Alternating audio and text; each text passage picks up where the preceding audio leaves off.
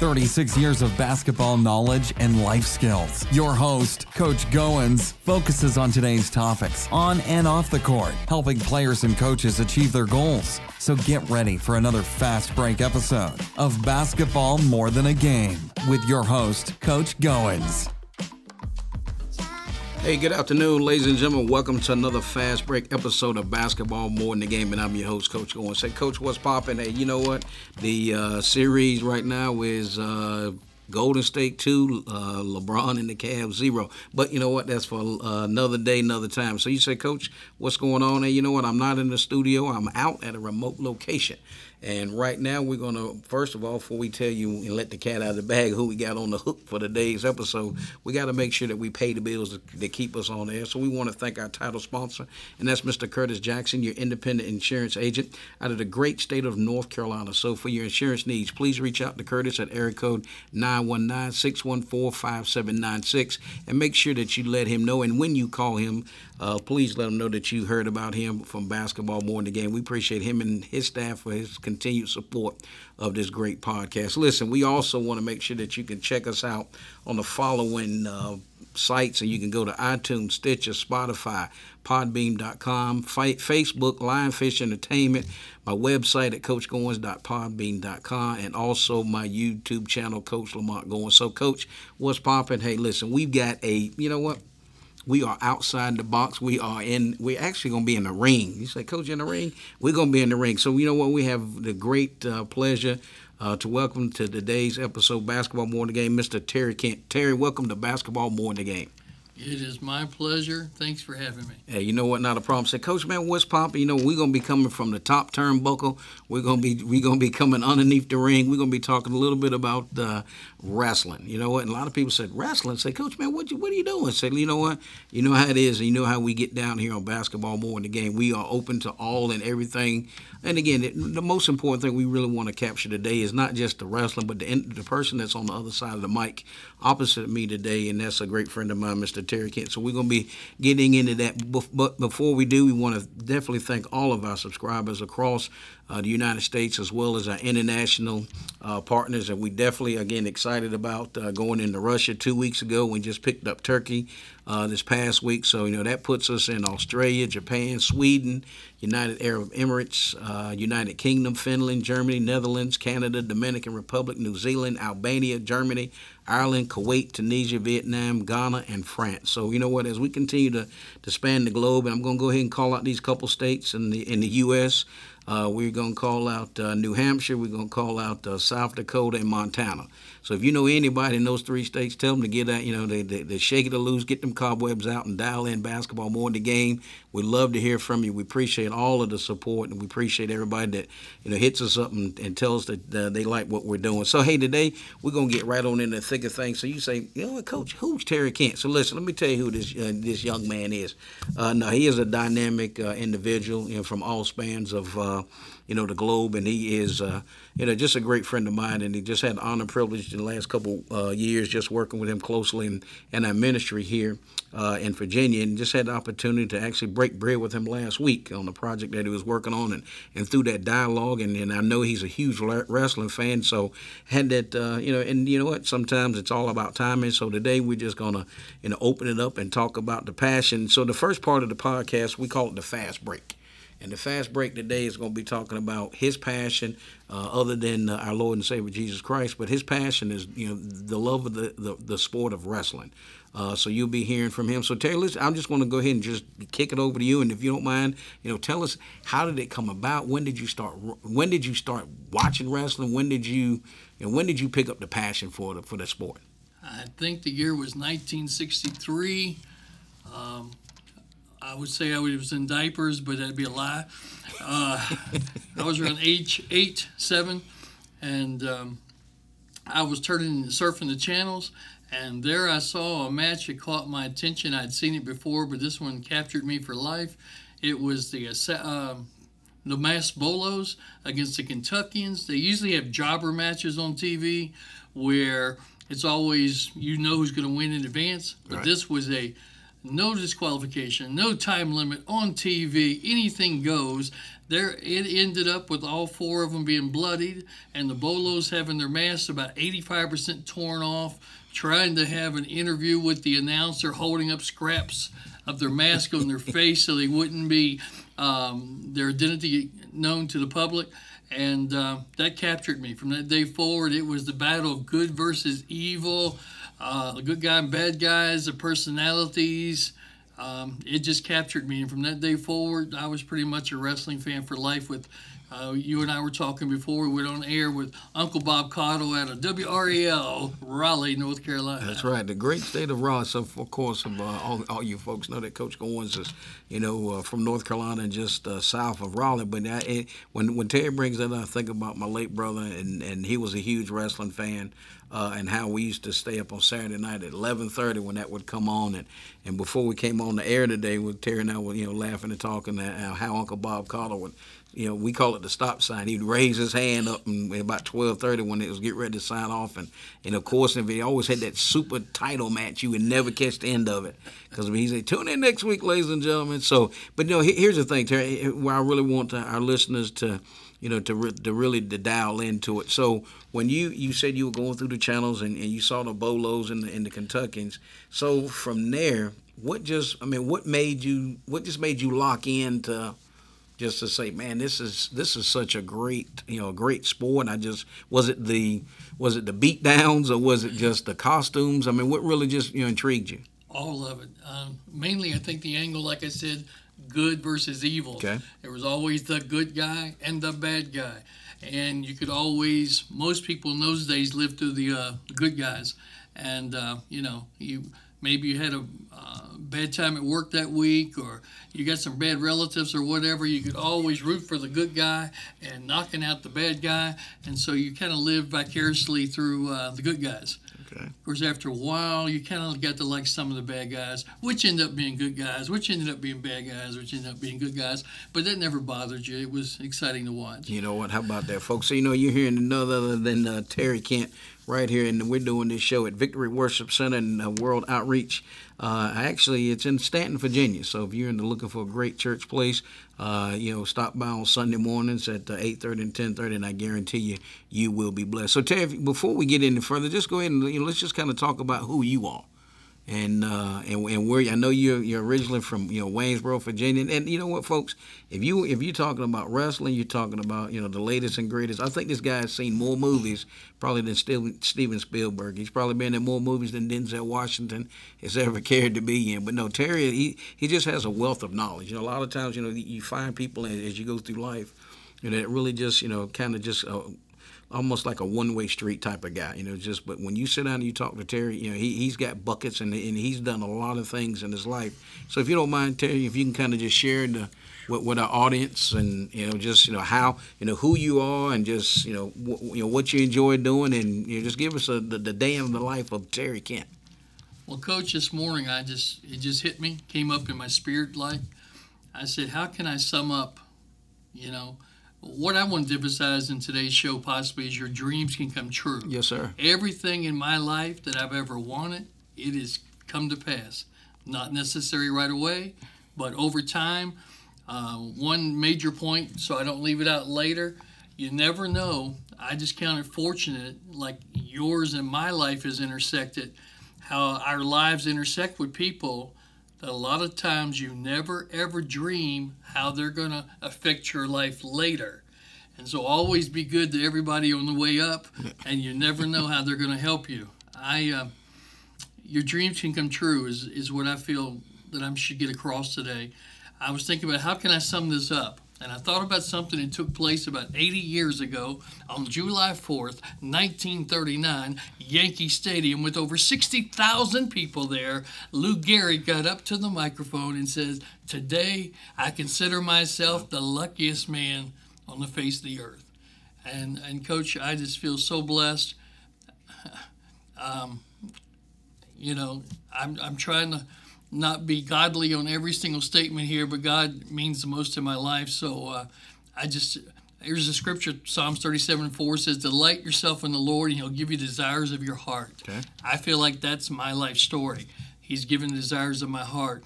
Matthew 6:33 says, "Seek ye first the kingdom of God and His righteousness, and all these things will come to you."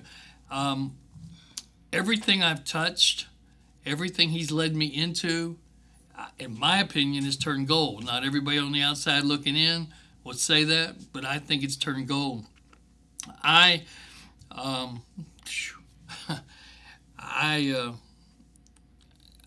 was fortunate to travel for 10 years full-time nationally. Got to minister in 24 different states. I got to sing with a full-time gospel group that was considered for a Grammy Award in 1985. I am now head of a Facebook wrestling group that has almost 34,000 members. Wow. I've had a few podcasts with that. The Lord has just blessed me in so many different areas. Just to give you a total idea of how we can go from one side to the other. Okay. These have meant a lot in my life. Maybe someone will connect with that out there in the listening audience. There was a time I loved baseball cards. Several times in my life, the Lord has allowed me to end up collecting cards that go back to 1904, have Babe Ruth cards, have Lou Gehrig cards, Wow. Ty Cobb cards. I'm now, the Lord's blessing me in my older age. It's going to be dumb to some. Others will connect that I know will be listening to this podcast. I'm now starting have a pretty good collection of old wrestling magazines. The first one ever came out in the 50s and the 60s. There was a favorite wrestler of mine that later on we'll touch a base about a wrestling game that I invented and it went national. There was a wrestler by the name of Fred Blassie that was more known in the West Coast. He got noted in the East Coast with Vince McMahon as a manager, but he was one of the greatest wrestlers of all time. They told me video wasn't available of him. It was impossible to get it, but I kept believing. Just something small. I'm saying about your dreams can come true. I kept believing, and now I have several videos of Fred Blassie in his heyday. They told me it couldn't happen. I don't take no for an answer. How about that? I've been an MC at a sold-out pro wrestling match. I've had 3 different radio shows, including one, The Movie Guy, live and on the air, talking about movies. I've promoted gospel singing when I was age 22. I've promoted professional wrestling matches at Augusta Expo, Smoky Mountain Wrestling. I've had a top 10% movie store for Movie Gallery before they decided to go bankrupt twice. And that included even me being out of the store 3 months at a time, that the Lord gave me good training to give them, and they stayed the top 10% in the nation, even though I was out of the store 3 months of the year at a time, training other managers in other states. I took a tax business that didn't hardly do anything for 4 years. The Lord helped me, and it grew to 2 offices and over 1,000 clients. I had an office in Waynesboro, Virginia, and one in Crozet, Virginia. The blessings just go on and on. You want to interrupt me? No. I mean, hey, but you know what? Sometimes, folks, you got to understand, and one thing about it is I'm going to steal shamelessly from my pastor, Ray Everett, as he says, if you don't toot your own horn, sometimes it doesn't get tooted. And that's what it's about. So I hope you're able to understand and why we have Terry Kent on the show today and why it's important that you understand where he's coming from is, the Lord will bless you. You have to understand. You have to, number one, you got to follow him. You got to be led by the Spirit. Just like me. I mean, just take the podcast. Who would have told me that today makes the 60-second episode? Wow. And who would have told me a year ago that we'd be in 21 countries? And somebody said, what? And I go, yeah, I mean, every time I, just like yesterday, I go on and find that we're in Turkey, and I look, and we've got 5 people, that's, downloaded the show in Russia, and I'm just like, are you kidding me? And then be able to have one of my former players do a show with me once every month. So it's an honor. It's an honor to be able to come on and have gentlemen like Terry and then our former guest that's been on the show. So listen, as you talk about, I want to drill down on one of these that I think a lot of times, people overlook, and that's training. And as Terry, as he capped out, and I really asked him to kind of spend a little time here, as he's talking about training, think about it. He had one of the top stores in the country. Am I right? Top 10%. Top 10% in the country, but yet it did that. It's not because he was in the store. And he called it out a couple of times. It's not because he was in the store. It's because he reproduced himself. He replicated himself, so he was able to move out and go help other people, train and become efficient. So tell me, if you don't mind, share a little bit of that secret. What do you think the passion? What caused you to be able to go and have it at 10% in the nation? And then your senior staff able to take a look and say, you know what we need to do? We need to bring that out. We got to get Terry outside of that box and replicate that across the platforms. Like you said, you were in multiple states. So if you don't mind, share a little insight on your training piece and what do you think made that so successful? A lot of failing before. Okay. You learn the hard way. I used to think that you had to be the person with all the answers and know it all, and you felt under pressure all the time. And then the day I realized the more you surround yourself with excellence, quality, that's one of the first biggest pieces. I had people that were making $35,000, $40,000 jobs find themselves off work for a season in their life. I hired those people. I knew the people. I knew they were quality people. They only stayed with me sometimes 3-4 months, left 3 or 4 months, came back to me 3 or 4 months later. I had quality people that when I left, I knew they knew as much as I did, if not more, and they definitely probably got along with the workers better than I did. And because I used to get uptight and just want to do the best so much that sometimes I was not enjoying the road, the trip. And so I hiring the right people is the first and most important thing, and realizing that they're going to end up making you look good, is what it boils down to. Is you want the store to be the best representing you, but representing the company you're employed by, and it is going over the things that I thought was important in true customer service, not where you're yelling across the store hi to someone and not even looking at them, and it's the little small things such as people can tell when you're real and when they're not. Right. And I tried to teach be real, and look them in the eye and say, we're really glad to see you today. Thanks for your business, etc. You know what? So hey, you know what? Say, I'm going to take this a step further. Coaches that's dialing in, and you players, listen to what Terry was calling out there. As he said, he surrounded himself with wise counsel. So we're going to look at the Proverbs process. So you coaches, when you're out looking to hire assistant coaches, make sure that you get somebody on your staff that's that can challenge the process. Make sure you're looking for that guy that can be the next up and coming head coach. Always surround yourself with players and not just, always surround yourself with coaches that's going to push you as a head coach. And then, of course, players will fall in line. But anybody that's in that staff that you have control over to hire, you definitely don't want to, hire down. You want to hire up, and you want to make sure that those people are challenging you and pushing the envelope, and you just don't want everybody to agree with you or think like you. And then guess what?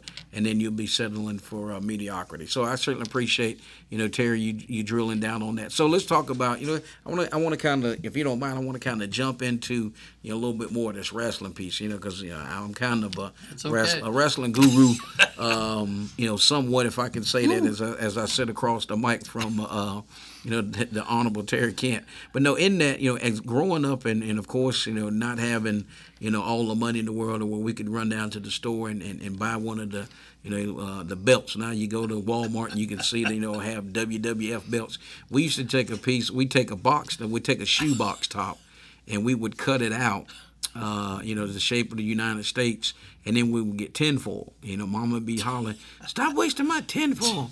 And we would take tinfoil and we would tape it to a belt.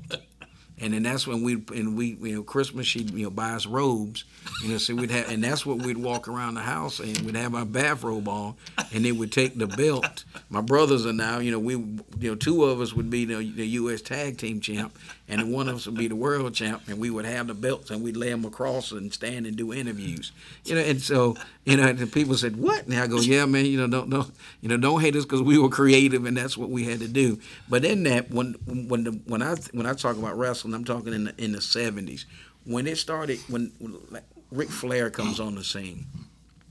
One of my favorite tag teams was Wahoo McDaniels and Paul Jones. I mean, when those guys came on the scene, talk about that. I mean, you're the wrestling guy, so I'm coming to you. Talk about when did you start seeing that shift from what I call the young Ric Flairs, Wahoo McDaniels, Tim Woods, Blackjack Mulligan, Rufus R. Freight Train Jones, all those guys. When did you start seeing that shift, and when did you know that, this is going to be bigger than I ever thought it would be? That opened so many different doors. Don't know which way to go. The door's open. I think wrestling, in one way, people would say it's bigger today than ever, but it's actually a lot smaller, even though it looks big time on TV now. Mm-hmm. In the old days, there were as many as 30-some territories where matches, including, I wrote an article it was kind of like the day I found out about Santa Claus. I found out that wrestling wasn't real. I kept believing that it was. And Augusta Expo had their first matches ever right here in Fishersville, Virginia. And I was managing a motel on top of the mountain. And I came back, and the guys up there were telling me, "Oh, weren't the matches great last night?" And they were telling me the winners. And I said, "Oh, y'all were there. I didn't see you." They said, "No, we weren't there." A bunch of wrestlers stopped for gas on top of the mountain. And while they were there, I think it was Tommy Young, the referee. Tommy Young. His paper flew out the door, and they kind of snuck it into their pocket. And they kept teasing me about something they had. I thought it was something like, a top U.S. secret or something, United States government secret, but it was that important to me. It was actually, they finally sold it to me for $5 because they knew they could get some money out of me. It showed the next week of matches, 3 nights a week. This is what I'm leading back to how big wrestling used to be, though it looks like it's big now. It's actually smaller now. It showed the next 1 week of wrestling for Jim Crockett Promotions and 3 different nights 3 different matches per night, showing the wrestlers, the referees, who was going to win and how. My heart was broken, happy, sad, all at the same time. I knew the truth, but it was a sad truth. Right. That I used to, the way I finally reasoned in my mind before I knew this existed, all the lesser matches, they're rigged, but the real ones, no, they're really good, and they really hate each other, and they really fighting to win. And then I found this booking sheet of Jim Crockett Promotions, and it showed every match, how they was going to win, and everything. And wow. I said, my, look what I got here. And I've got about 20 copies of it in my house right now, make sure I never lose it. And somebody probably offer me some big money for it someday. But now, correct me if I'm wrong. You have that in the article. Do you have a? It's one of the articles. I've written many articles for my group. I forgot to advertise it. Pro Wrestling Historical Society. We have close to 34,000 members on Facebook, and we also have a national, global presence on a regular website. And you go there, look up Terry Kent articles, and you will see, I don't know how many I've got on there, 30, 50 articles, I don't know how many. And one of the articles is about that. Yeah, because I know because Terry actually shared the article, and I had a chance to go through it, and I was like, what? And then I saw that card, and I was just like, are you kidding me? Because that's the thing. I actually saw a pretty good interview with, not an interview, excuse me. It was, I guess, a documentary of Andre the Giant. It was I was kind of mixed emotions. It was good to be able to go back and see him and how it started, and didn't realize the demand that was on his life and the travel, and as big of a guy as he was. Of course, going to Japan, and it really didn't have really first class, so he did have to occupy 2 seats, and from a bathroom standpoint, he couldn't fit in the bathroom on the aircraft, so they had to put up a sheet and a bucket, and he stood up and used the bathroom on the plane that way. I mean, so it was and it was just talking about not all glamour, exactly, and the struggles, and just how people.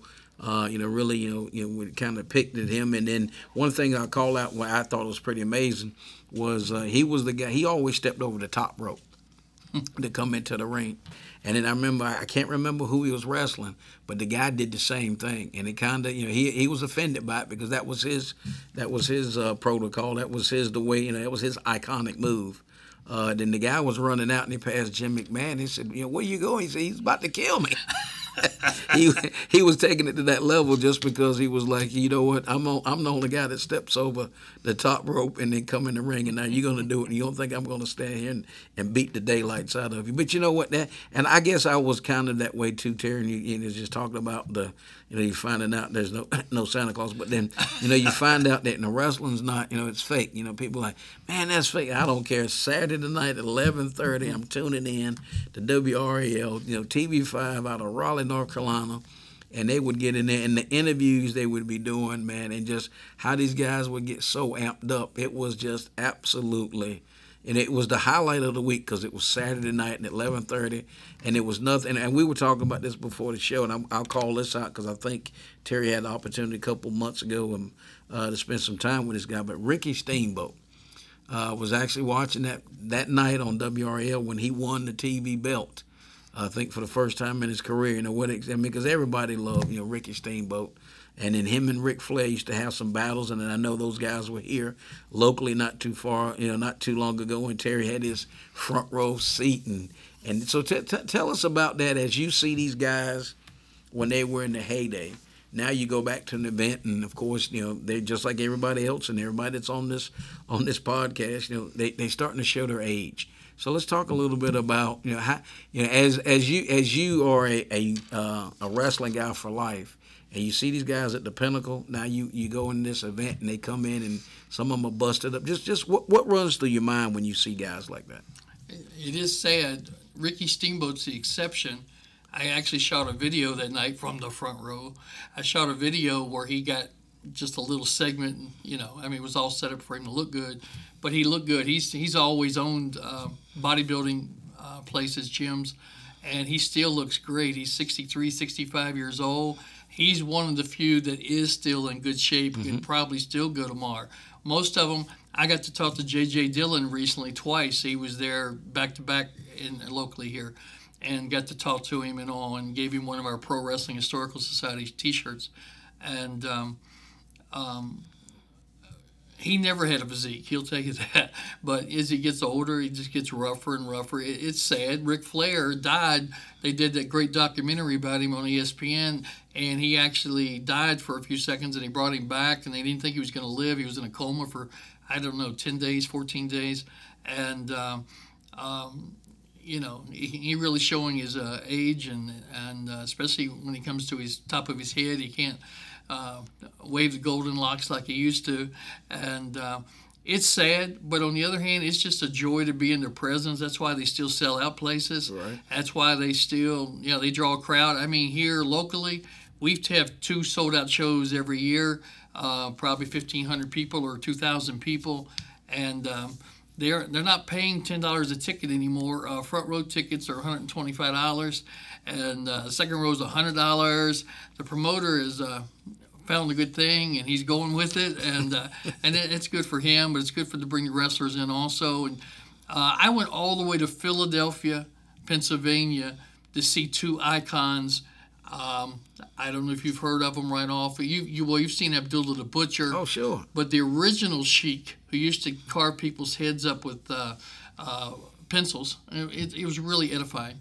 And but those 2 guys, Sheik was around 65 years of age. It was one of his last times he was going to be wrestling, and they were both famous for not wrestling, but for just hardcore wrestling. And I normally don't like that, but they were 2 icons, and them being on the card alone got me and a friend of mine here from Stanton to go all the way up to Philadelphia to see the matches. And the match lasted about 3 minutes because of their age, but then they went 5 minutes through the whole crowd, and everybody's just eating it up. It was fantastic. But it is sad that the wrestlers, Bobby Fulton, that's not it. Bobby Eaton, excuse me. Bobby. He got to visit my video store when we was talking about managing video store. I got to eat with him, sat right next to him at Outback in Waynesboro, and one of the nicest people in the whole world. And ever since I've been looking into him, everybody says the exact same thing.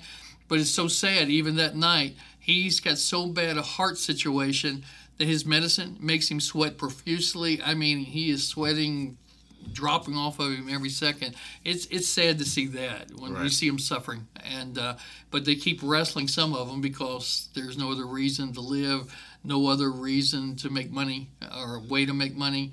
And it's sad when they go on. As long as they want to, the Rock and Roll Express has been a tag team for like 40-some years now, and they're still wrestling several, probably 2 times every weekend at least.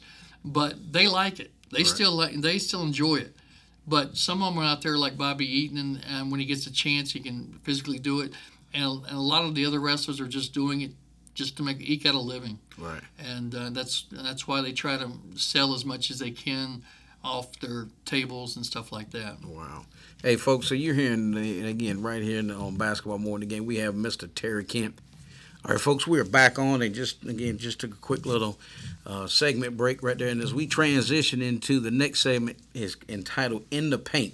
So for you basketball folks, you know what that means. So when you get down in the paint, you better make sure you got your big boy shoes on, your big pants, because that's where it battles and how it gets down. So, but listen, a lot of things that we've been talking about, we'll get back into that in a minute. But again, you can make sure you can check us out on iTunes, Stitcher, Podbean, Facebook, Lionfish Entertainment, and also my Facebook page. And then, of course, we'll give Terry at the end as we start closing out. Because we'll actually get this to him so he can get it uploaded on his wrestling information pages and the society. So, again, it'll be open to everybody. So, again, we just certainly appreciate him taking out time. And as we continue to just talking about the great sport of wrestling. And just think about it. And it's just, we were talking about, how these guys make those transition and their health is declining. Same thing with football. You look at, all of the sports, basically a lot of contact sports. How physically demanding it is on those individual bodies. The league, they're dealing with concussions. A lot of basketball players, they're dealing with knee. Well, matter of fact, just call it out what it is. Most of the older guys, every time you see them, they got on suits, but they got on sneakers because they just can't wear those, hard bottom shoes, and they wear a lot of the sneakers just because their feet or their knees. Really takes a toll on their body. So that's the tough thing about it. So when you look at guys like, we called out, Ric Flair, you look at Ole and Gene Anderson. I'm just thinking about when I was growing up, when I was 11, 12 years old, these guys were at the pinnacle. There was nothing like, the Road Warriors. There was nothing like the Four Horsemen. You had Lex Luger and they beating up the guys and throwing them in the broom closet and making the switch. And all of a sudden there was a new horseman. And then I remember my grandmother, Tim Woods was, Johnny Weaver, that's who it was. Johnny Weaver was just like, oh my gosh, we'd be out in the yard and she'd be yelling at the television just like, somebody was in the house, trying to take the TV, or unplug the TV and run down the street with the chicken wings and cornbread, but she was a huge wrestling fan. But, it's just, everybody has their thing, and to be able to, allow play to let us recreate itself, and again, Terry's deal is wrestling, so that's why we just want to be able to highlight that. And again, Basketball More Than a Game is just, the title of our podcast, and we've had people on from all walks of life. We talk about all sports. It's just a privilege to be able to sit across the mic from a gentleman that has the wealth of knowledge that he has. So, if you look, and, not if, it's when you listen to this podcast and you definitely want some more information, we'll definitely have that information out so you can get in touch with Brother Terry. So he can lead you down that path. So Terry, what I'm going to do, I'm going to toss it back over to you if you have any more comments and anything else you want to call out in reference to the wrestling scene before we segue into our next session. You were talking about people getting sicker and all. Of course, Gene Anderson's passed away. Ole Anderson is real sick these days. He's always been known as a grumpy guy, but he's even grumpier because he's really sick. And Lex Luger, he was there recently with the Four Horsemen when I had my picture taken with them and all, and he's in a wheelchair now. Part of it from steroids, part of it for different reasons, and it takes a toll after a while. What's on my heart, and we can see where you want to go with it, is something I said earlier, and it seems like it's coming back up in me several times here. About how our life intersects with people, and then later on it makes a difference, and we don't even realize it was going to ever happen. I was just thinking, while we were taking a break there, that when I was 16 years old, I wrote a letter to the Valley Four and Linda a gospel quartet, telling them how much I really liked them. You know, could you take on a teenager to sing with you some solos maybe or something? I said, you guys really impressed me, and I appreciate you making an impression on my life and influence. And little did I know, 2 years later, Charlie would leave the group, Charlie Props, and he invited me to be his first lead singer. Seasons of Life came, and I ended up going off to college, so I was only his lead singer practicing for about 3 months, and we had like one concert. But little did I know, then that was around 74, about 10 years later, I became part of the Cressmen. They were only a full-time group for a year and a half.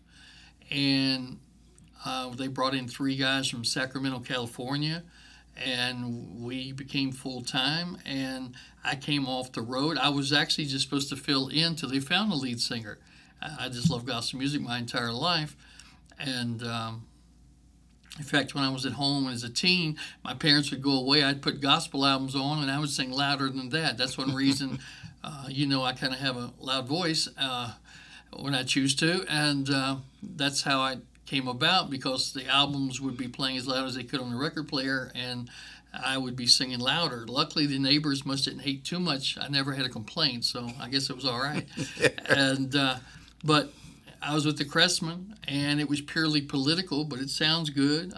We got to sing at Rex Humbard's Cathedral tomorrow. I thought that place was beautiful. I got to sing in front of as many as 20,000 people. I've sang in front of, and spoke in smaller groups as 5 before in Cleveland, Tennessee.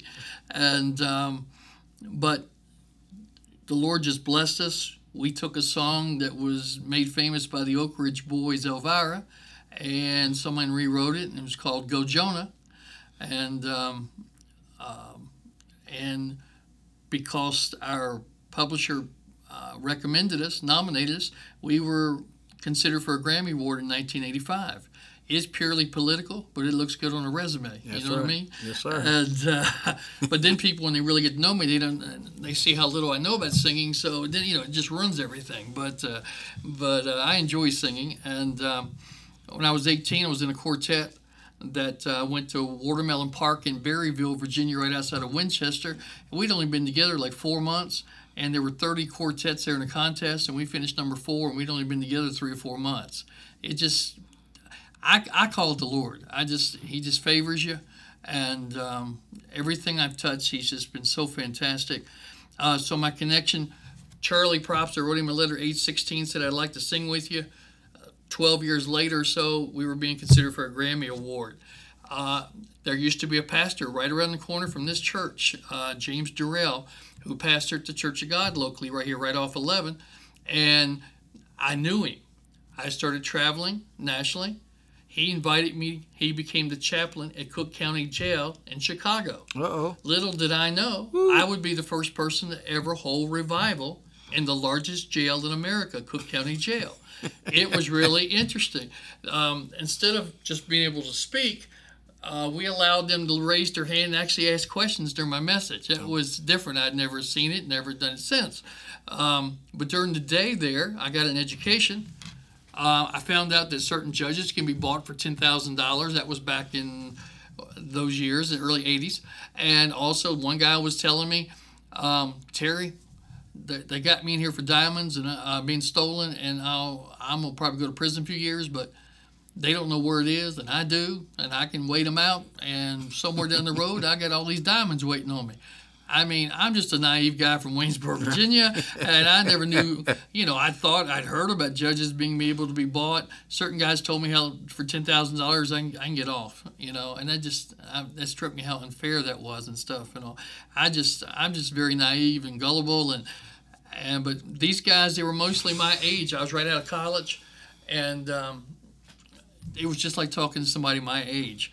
And so here it is. I knew James Durrell when he was a pastor here locally. Many years later, here it is. He was the intersection for me, the catalyst to let me have the first revival ever in the largest jail in America. It was such a blessing. I went home every night on cloud 21. article that I sent you before our meeting recently was about a national game that I had considering pro wrestling.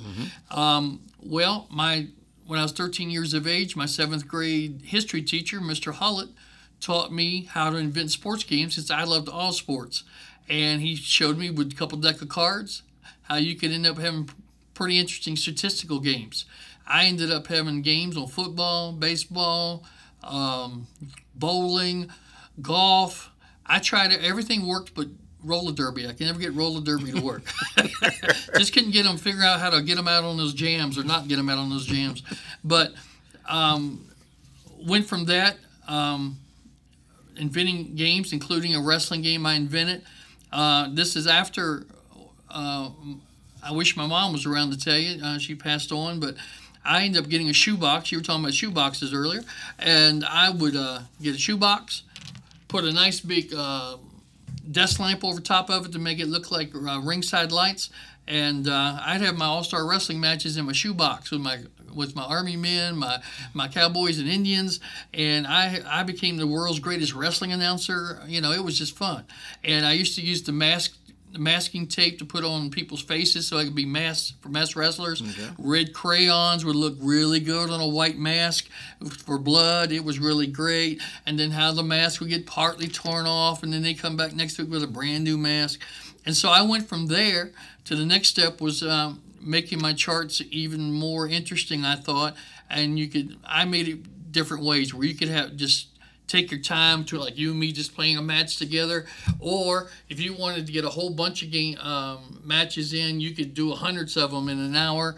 And I ended up inventing a game after I'd done it for my own pleasure, where I had thousands of wrestlers from around the world divided up in regions and little regions and managers and masked wrestlers and unmasked wrestlers. I was the great Vince McMahon of the world then, way ahead of time. And from there, I ended up getting a national a game released.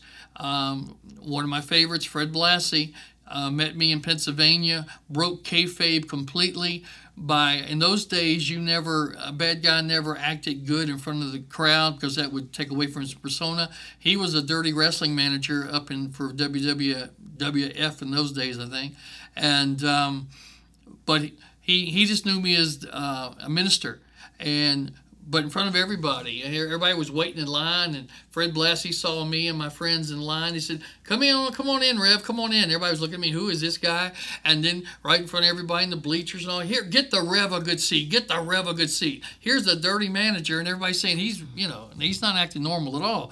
And so that was kind of fun, him breaking kayfabe just for me and all. And he agreed to be my spokesman and for TV and for magazine ads and all. And but I decided the Lord moved on me, and I went back on the road full time again. And he understood. He never treated me bad. I did have a game, though, I'd put out before he had signed the contract, and it was exciting. I probably broke even at the best, but it was exciting to get families and kids buying my game from all over the United States, and from just one wrestling ad in a wrestling magazine. And so Mr. Hullett teaching me how to do sports games at age 13 led to me having a national pro wrestling game. It's all about connection, and that's, which could lead me easily here. I knew Pastor Ray Eppert as a friend. We used to play computer and tabletop sports games. Mm-hmm. Never dreamed I'd ever set foot in this church. I had no idea. And things change. The Lord moves different ways. Things happen in life. And I ended up here and attending here for many years. And I've attended here probably 25 plus years. And I always say they got so desperate about 10 years ago, they couldn't find anybody else, so they hired me. And it's exciting to be here now. You know what? So, folks, so stop asking questions and wondering why, and you've heard nothing better but Terry Kent over the last few minutes, just summarizing the things that he's put his hands to, and just how the Lord has continued to bless him in every phase. So think about it. It's not every day that you get you sit down, you create a game, and it's sold across the United States on the sport that you love. You know, a lot of things. You know, a lot of times people, and I'm gonna call this out, and if the shoe fits, put it on. You know, a lot of times, and here's my call out. You know, we enjoy sports, but my challenge to you today is, you know, what have you given back to the sports that you love? You know, is it your time? And you walk up and, you know, if you're a parent, you know, you go to your coach and say, hey, coaches, you know, what can I help you with this season? Good stuff. You know, same thing. You know, the coaches are giving back, the players are giving back. So just always like to challenge people to, you know, whatever you do, you know, how do you, you know, pay it forward? How do you keep the passion alive, just like we do the podcast? So my goal is to find some young guy coming in behind me once I be able to walk away from the mic.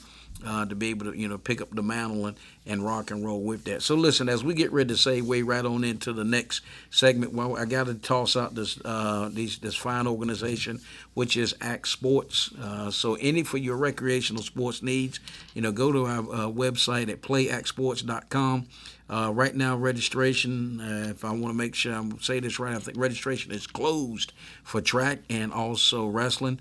Was our first year with wrestling, our second year with track, but it is a dynamic sports program based right here in Stanton, Virginia at Victory Worship Center, and that is ACT Sports for your and recreation needs. So go to the website at www.playactsports.com for your recreation sports needs. And it's just not about sports. We really work on the whole individual, the fullness of the human being, and as I refer to them as their student athlete. So we get ready to roll into the segment In the Paint, and as we talked about earlier. So we're going to talk, spend a little bit of time on what Terry does, his day-to-day, his passion, how he helps, the ministry. And again, I've been here 14 years, and I say here 14 years, being in the here Victory Worship Center for 14 years, and came in from a mega church in Atlanta. And that's and here's the thing for me personally, is how can you get fed coming out of a huge city as Atlanta, and you're sitting there, and I would hear our pastor speak on Sunday. That's the late Bishop Long, and I'd hear everybody from T.D. Jakes to Rod Paul. I mean, every Sunday you would always tee it up and hear the finest and the great singing, but then you come here and then it's on a smaller scale. But the Lord blessed us to be able to come here and find just a dynamic ministry that we love, and we work very hard to help fulfill the passion. But Terry is on staff here, and I'm going to go ahead and toss it back over to him and let him share with you what on his heart. Recently, Pastor Eppert was talking to me. I know I sound like I'm only 13 or 15 years old, but we were actually talking about in the future about retirement and what our plans are, and how much staying involved. And I said, there's no church that I know of that I would rather be belonging to. That, as far as I'm concerned, it's the most exciting place to be. I know I'm a little prejudiced, but it's the most exciting place to be. 33% of our church is roughly ages 0, nursery, to age 18. I don't know many churches can say that. In fact, most churches act like they don't want youth anymore or children anymore. And that's, our vision is mainly for our children, for our teens, besides everyone else. And it's exciting to be a part of a church that's young and keeps you young. It's great to have, it's like 200 young people here every Sunday morning or so worshiping God and learning more about God. And, Acts, it's grown from roughly around 40 people 4 years ago or so to this year. I think we'll be approaching 900 people. I mean, that's exciting. It's starting to really make us really kick it into the next gear to think about what we're going to be doing for the future. Another one of our big goals is, it's exciting that we're right on the edge to make a big difference in the country of Haiti, and we're looking forward to being successful there, and that already organizations are looking toward us as a template of being successful in Haiti, and if it works there, then we can take it to so many other countries. That we're planning on opening up several businesses there that will help the local economy. It's not just going in there. If I may just preach for a second, so many people have gone in there and have revivals, and they'll have the stadiums full, but when they're gone, nothing else really happens. The people just get saved 50 times over, and they're still facing unemployment. And every time we've gone down to Haiti, I haven't personally, but the pastor and ministry and our young people have been down there several times, and they always say our biggest need is jobs. And so I guess we finally heard that with our ears and with our heart.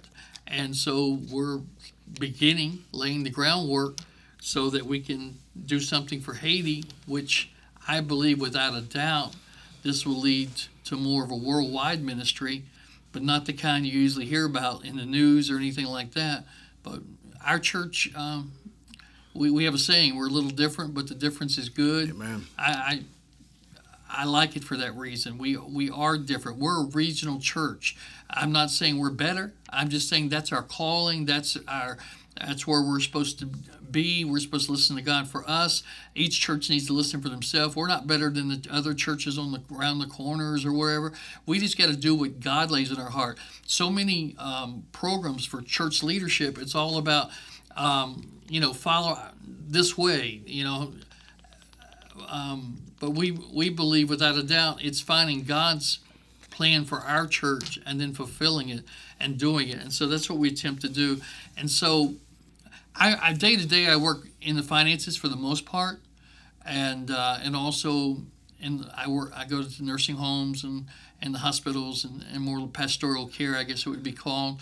But it's exciting to be part of this church that I think there's no other church like it. So, you know what, folks, and not just saying it because I'm sitting across the mic from him, but I've experienced it, firsthand for the last 14 years, and the tremendous, growth, the tremendous vision, and I put it to you this way: we feel the weight of the ministry, and again, when I say to feel the weight of the ministry, because the body of Christ is the body. It's not the pastor. True.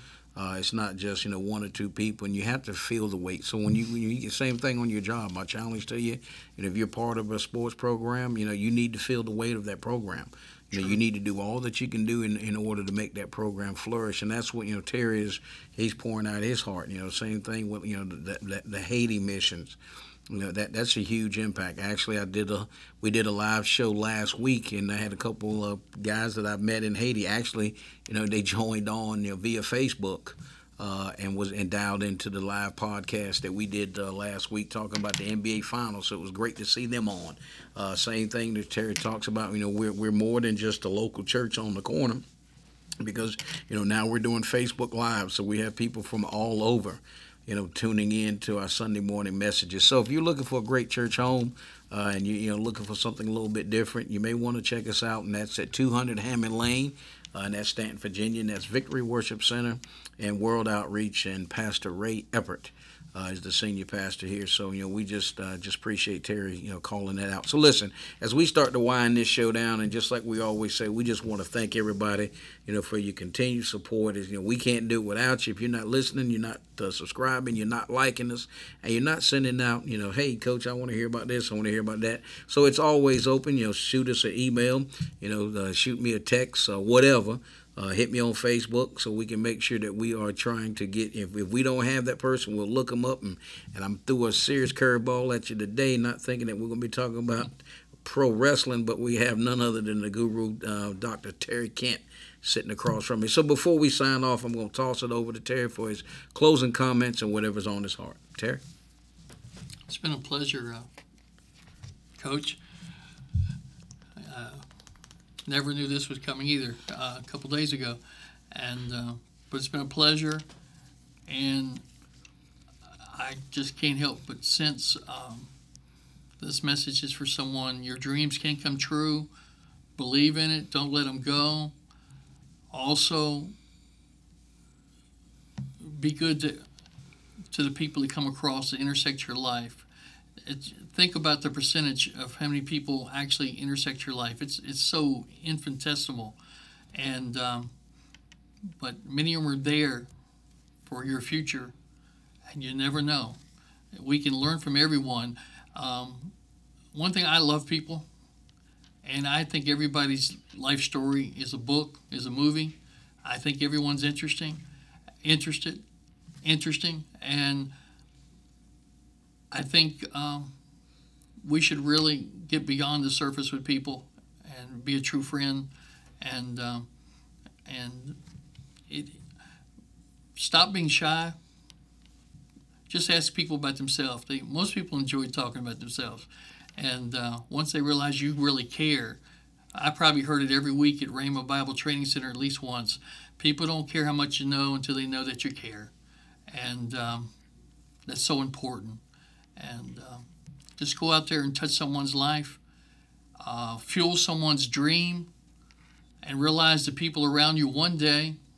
I'm not talking about manipulation. I'm not talking about using people. I'm talking about God ordained people been brought into your life for a purpose, and it'll all come to pass. Thanks for having me, Coach. Yes, sir. Thank you. Hey, folks, you know what time it is.